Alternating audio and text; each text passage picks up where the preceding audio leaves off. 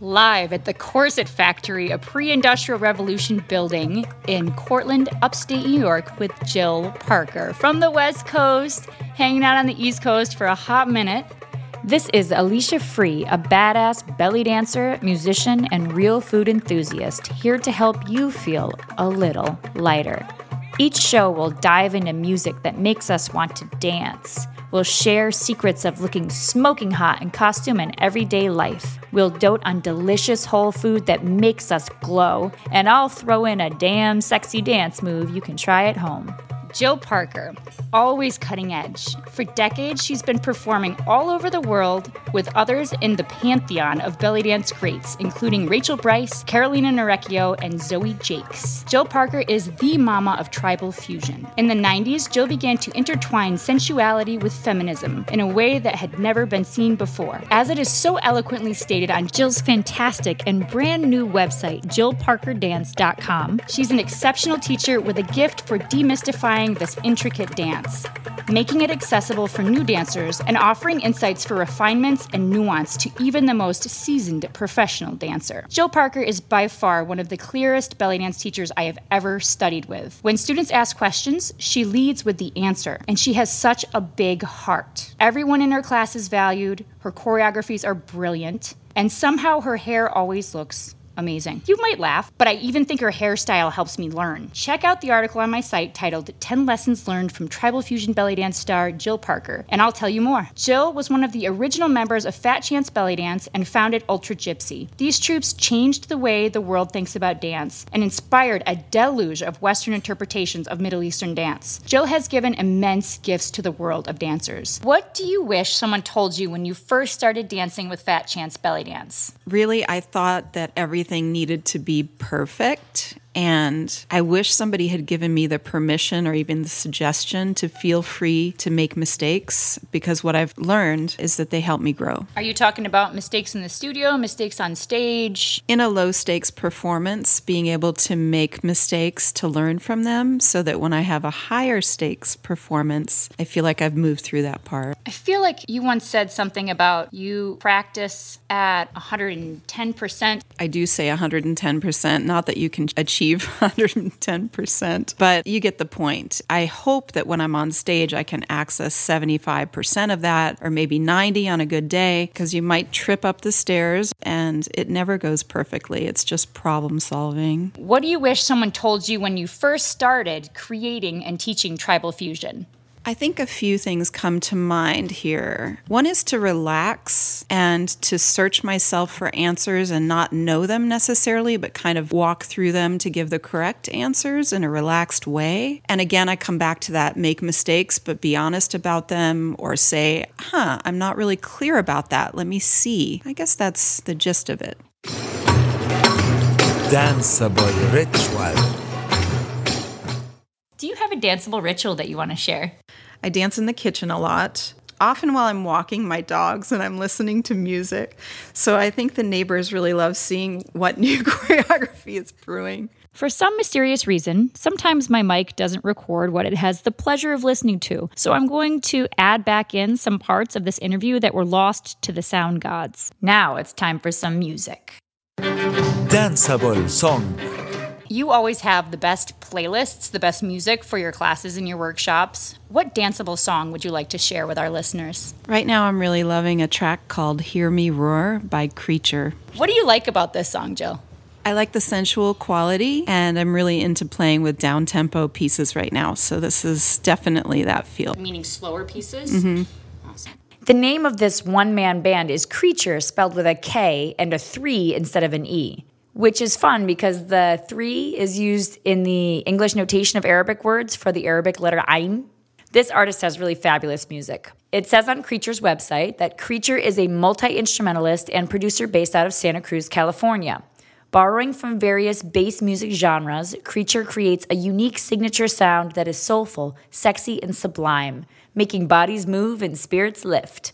Live performances include improvisations on instruments like tenor sax, guitars, flutes, harmonica, and many others, making him a phenomenal one-man band. After this interview, Jill put on this song, Hear Me Roar, by Creature, for us to dance to.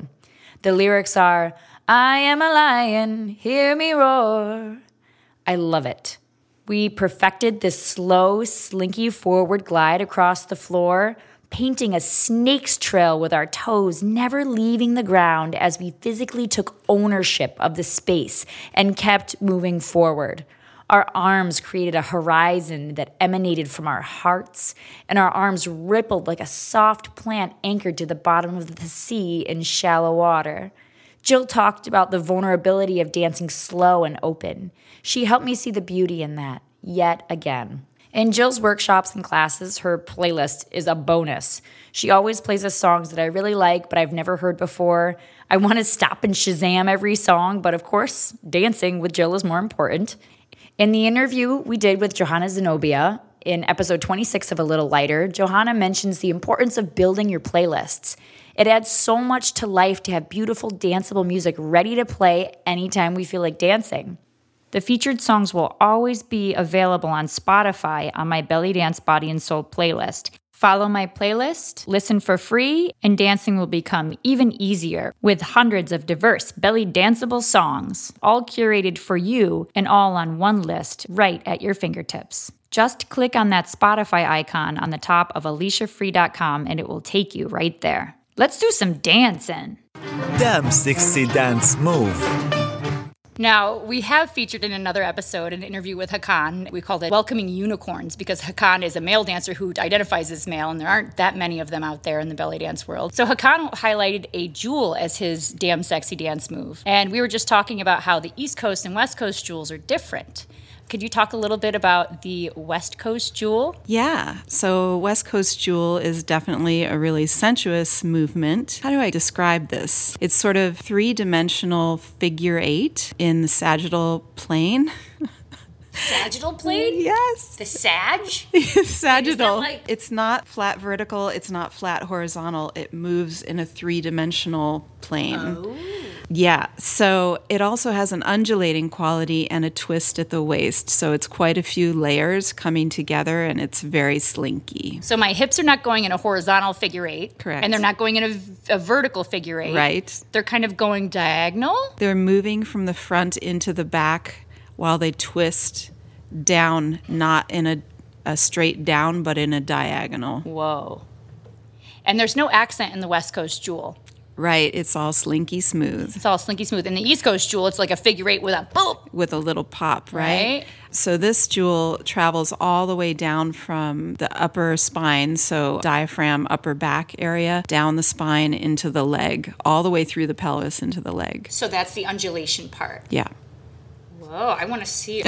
All right, I'm going to try to get a video of Jill's move somewhere and take it off of one of her current videos or get her to show me another one. I did catch a video of Jill doing this move and explaining it. So go to AliciaFree.com and the show notes for this episode, this interview with Jill Parker, and check out that video so you can really get that West Coast jewel down. Jill taught us, I think, 4 or 5 combinations that were so solid. They were consistent every time she did them, and they were very different. I noticed that my elbows got straightened, where my elbows are usually a little soft. Totally straight arms, and they looked really good, so it was fun to try that. So we had these 4 or 5 combinations, and we were moving throughout the room doing them together and really feeling as if we were a group that danced together more often than this one workshop. For one of the movements, Jill was telling us to follow the path of the movement. It was this hip going up and over in the front, and then going up and over in the back, and then undulating up through the torso to the chest, and then swimming down with our shoulders first, and then arms windmilling around to hold the sun. It was a really beautiful sequence of movements. And when she said, follow the path of the movement, I saw the way she choreographs, and I saw the way I wanted to move. I keep adding helpful free dance videos on YouTube and Instagram and Facebook. Subscribe and the moves will keep coming. Now let's take a moment to dote on delicious whole food that makes us dancers glow. Featured Lighten My Body Food. What is one vegan whole food ingredient that you would like to share? Well, I'm having a hard time picking one, so I'm going to name several. The first one is pepita salsa, which is pumpkin seeds ground up within the salsa to give it a lot of body and a nutty taste. The second one is coconut oil. I use it in everything, even my coffee and tea. I love arugula. I'm big on greens. I eat them for every meal. PG Tips tea from England is so good. It's really strong. It has some body to it. I love the flavor and I drink it every day, all day long. And in that, I put raw honey with propolis. With what? Propolis. Propolis? Yes. What's propolis? It has a health benefit. Is it like a supplement or a vitamin? Or? No, it's naturally occurring and it boosts your immune system. Propolis. So honey is bee food that bees make so they can eat it, and propolis is sometimes called bee glue for holding their hives together. So yes, neither of these are vegan foods. My aim here in this segment of the podcast is not to stand on a vegan soapbox, but instead to really help us eat more plants and crowd out junk food, especially processed food, and enjoy food and feel guilt-free about what we eat. I buy honey from local producers, and it's in their best interest to treat their bees well. And honeybees can swarm and just leave the bee boxes if they're not happy in most smaller operations, which makes me feel better about it too, as opposed to other farming situations. I eat honey occasionally and I'm happy when I do it, so I'm at peace with that. Whatever works for you. I just wanted to clear up any confusion about why I would have those ingredients in and also use the word vegan in this segment. Sorry, I got to go back to the pepita salsa. So it's like a tomato salsa, and they make kind of a nut butter kind of thing out of the pepitas by grinding Some of it's like partially ground. Oh, so there's chunks in it. Yeah, not big chunks, but you get the body of it without it feeling like a almond butter or peanut butter. It's used sparingly. What do you like to put it on? Everything. Chips. Chips. Sometimes I put it on my salad. You name it. Let's play dress up. Make you shine, costume tip. You always look great. You have a real fashion sense, and you are always wearing gorgeous ethnic jewelry. Do you have any costume tips for us? If you've seen any of my costumes, you know I'm wild for old coins. Not a shiny silver, but a very patinaed silver. And I'm also really into draping. I love textiles, and I love seeing how they can fall in drapes on the body. Maria Hammer was talking about draping silk veils that her mother dyes. That was one of her I have her mother dye me veils. That's cool. Would you say that tattoos have become part of belly dance costumes? If so, about when did that start? Well, I will say I don't think tattoos are for everyone. I do love tattoos, and I had them before I began dancing. In fact, everybody in Fat Chance Belly Dance had tattoos. Well, most of them had the tattoos before they began dancing. The tattoos on my fingers, they're based on Moroccan designs, so that's what that's representative of. I also got the symbols for my alchemy program tattooed on my hands, and I just love the logo. I'm excited about what they mean to me and about the aesthetic. Can we jump to ask you more about the alchemy program? How do I explain alchemy? So I started a new program called Alchemy. It's a certification program. I felt like when I began doing this form, I was initiated into something really amazing, really feminist, really out of the ordinary. It wasn't like going to a spin class. It was just something incredibly special. And I would like people to feel that way when they have this experience and share this with me. Sorcery of belly dance. And I really stand behind that idea of mysticism blended in with all of these other more technical bits. Another piece of this program that I'm really proud of and that has been a long time in development for me is a performance lab. It's really special for people to perform for their teacher, but most importantly, their peers, and get direct written feedback about a number of topics and how they're coming across and any detailed information friends want to offer. This is something I would have wanted when I was starting out dancing and even becoming a new performer or a new teacher, and I'm excited about people being able to have that information. So that's part of the alchemy program? It is. A performance lab, so it's like an online aspect of it? No, they perform in front of their peers. A proper performance with a costume, makeup, lights in a venue. It might be a studio that we've converted into a little performance space, or it might be a nightclub. It's been a feature of the program that people are really responding to. So you've already rolled this out in different places? Yep. Awesome. As Will Durant said, we are what we repeatedly do. So let us repeatedly do what the divinely lovely do. Feel good. Look good, Habit.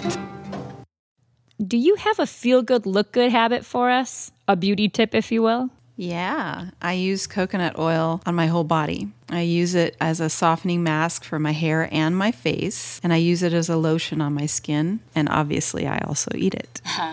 Now, which one? Because I see there's extra virgin coconut oil, there's refined, there's unrefined. I used extra virgin organic. Is it actually hard at room temperature? It is, yeah. So you just rub it on like a piece of soap? Yep.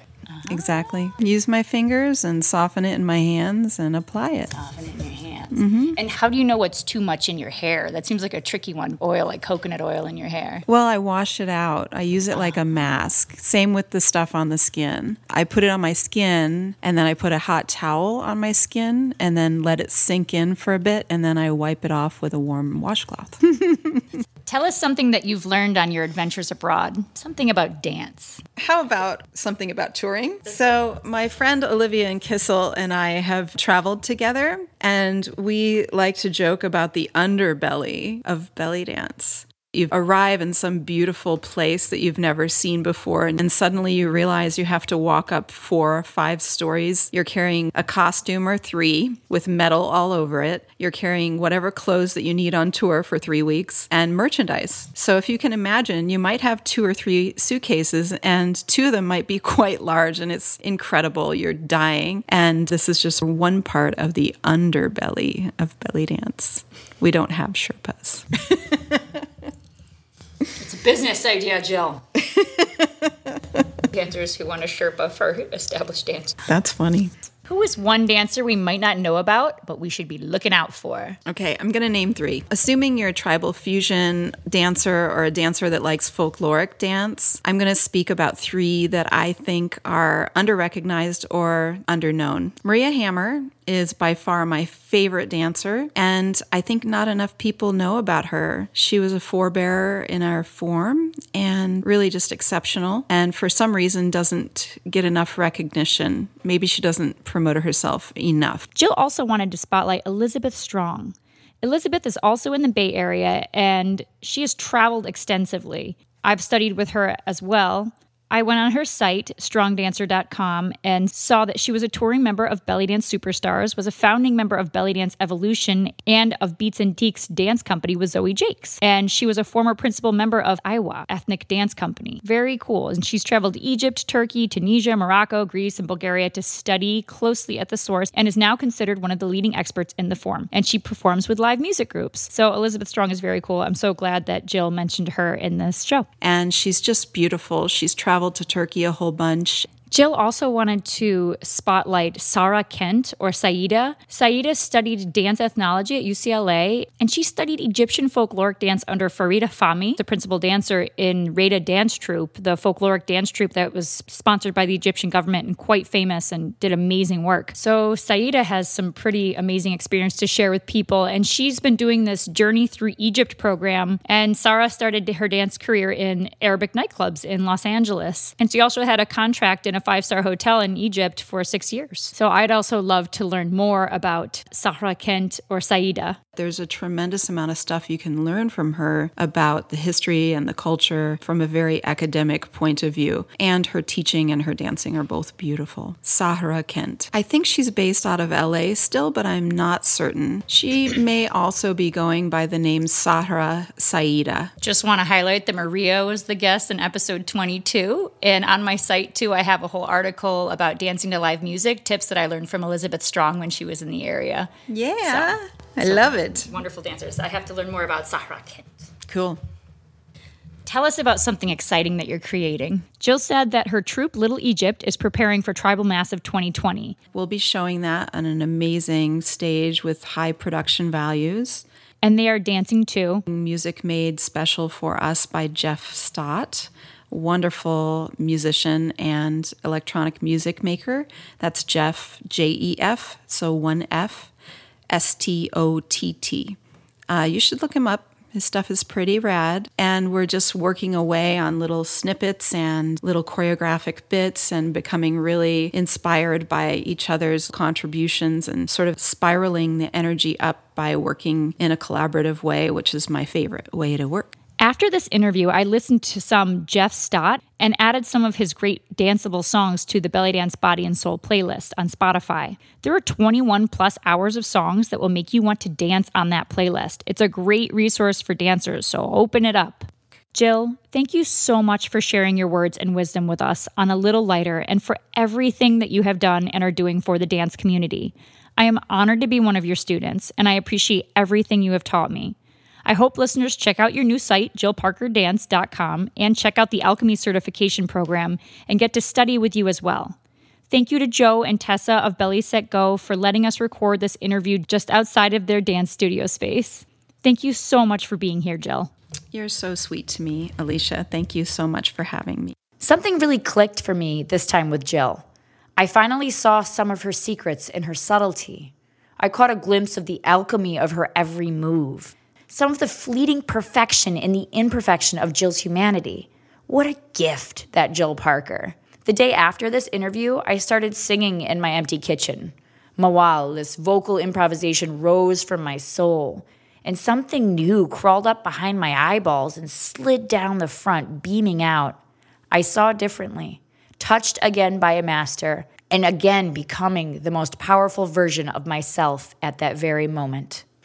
Since this interview was cut a little bit short by my microphone malfunctions and also by Jill's amazing clarity where she just went right to answer the question, I'm going to add some parts from this article on my site, aliciafree.com, titled 10 Lessons Learned from Tribal Fusion Belly Dance Star Jill Parker. Just a couple I wanted to include in this show with Jill. Number 1, a solid, well-thought-out choreography makes dance class and performances more fun. Now, at Super Fun Dance Camp, Jill had choreographed this piece that could accommodate as many people as wanted to perform it, which is so cool, one, and also had very different things going on in different groups on the stage at the same time, and they all matched so well and looked so good together. So there were 3 different groups of people dancing at the same time, doing different moves, but the choreography was so cohesive. I'd never been part of anything like that. And really the power of coming out with just so many people, of performing with half of the room, basically. It was a really wonderful experience. It was what community feels like in a dance form. And before we all got together at the camp to learn the choreography that we were going to perform at the end of camp, Jill also sent out 2-minute-long videos on a Facebook group page so that we could practice the hardest movements and really drill those and then tie the choreography together and the hardest sequences. And that was so helpful. Such a simple thing to do for your students to get them more comfortable with the choreography before even arriving in the class. When I've taken classes with Jill, I love how she even simplifies learning even more by starting without music. She starts with just finger snaps, so we can really just listen to her voice and get the steps and then match them to the music. Jill has also sent out the music ahead of time so that we could really listen to it and internalize it before doing the choreography. But when you're first learning choreography in a class, it's nice to just have voice. So Jill just snaps her fingers and uses very concise spoken directions that she repeats. She does not change them, and allows us to create different ways to remember the choreography through words and through feeling and just through the most basic rhythmic element of the song, her finger snaps. Number 3, start with the footwork. Again, simplifying dance, making it accessible for all of us. Jill does a lot of beautiful footwork in her choreographies, and she likes to travel around the stage. If we get the footwork first, then we can layer on the top, what comes above the footwork, much easier than trying to do it all at once or getting the arms just right and then trying to do the steps with it. Starting with the footwork first really seems to work well for a lot of choreography. And when I teach classes, I do that as well. Learn the footwork piece and then build up from there. And this is also the foundation for sharing the stage and not running into each other and feeling like you can own that whole space that you're dancing. Your footwork is key. Another thing I learned from Jill, keep both big and small movements clear. Don't confuse clear with big, Jill says. Just like when someone can't understand what you're saying, if you say it louder, it's probably not going to help if you're not being clear when you say it. Jill can make the smallest, most subtle movements unique and compelling. And that is a skill to work toward, especially in this dance where micro movements are so important. I got the term micro movements from Aliyah Thabit's book, Midnight at the Crossroads, Has Belly Dance Sold Its Soul? I just really liked it. It spoke a lot to me. Micro movements and microtones in the music as well. That makes belly dance so delicious and infinite. Another thing Jill has taught me is to zip up in the middle. Jill's movements are consistently clean and tight. And I think this is one of the things that makes her one of the best belly dance teachers in the world. Respect your center line. Notice when your dance slips into a mix of untrained movement going out in multiple directions. The audience can't comprehend that. Do us all a favor, zip up in the middle, and then the audience can understand, and we feel good as dancers doing a focused movement well instead of a bunch of movements not very well. And your mind will probably be less chaotic as well. So those are some extra treasures that I wanted to share from Jill. If you did enjoy this interview, please write a review. When people look for a belly dance podcast and they see that there's only a couple reviews on this one, they don't understand how beneficial it can be to listen to this podcast. They don't understand how much they could enjoy it. So if you enjoyed this podcast, I'm not asking for anything but a review. Take 5 minutes, go into iTunes or whatever platform you listen on, write a quick review, an honest one, and it will really help people discover this podcast and enjoy it like you are as well. Thank you so much. I hope you've enjoyed the show. Please subscribe and let your friends know what you got out of this show. Dance with me on YouTube, listen to the music I've selected for you on Spotify, and try some free vegan recipes on AliciaFree.com. This is Alicia Free, hoping this show helped you feel a little lighter.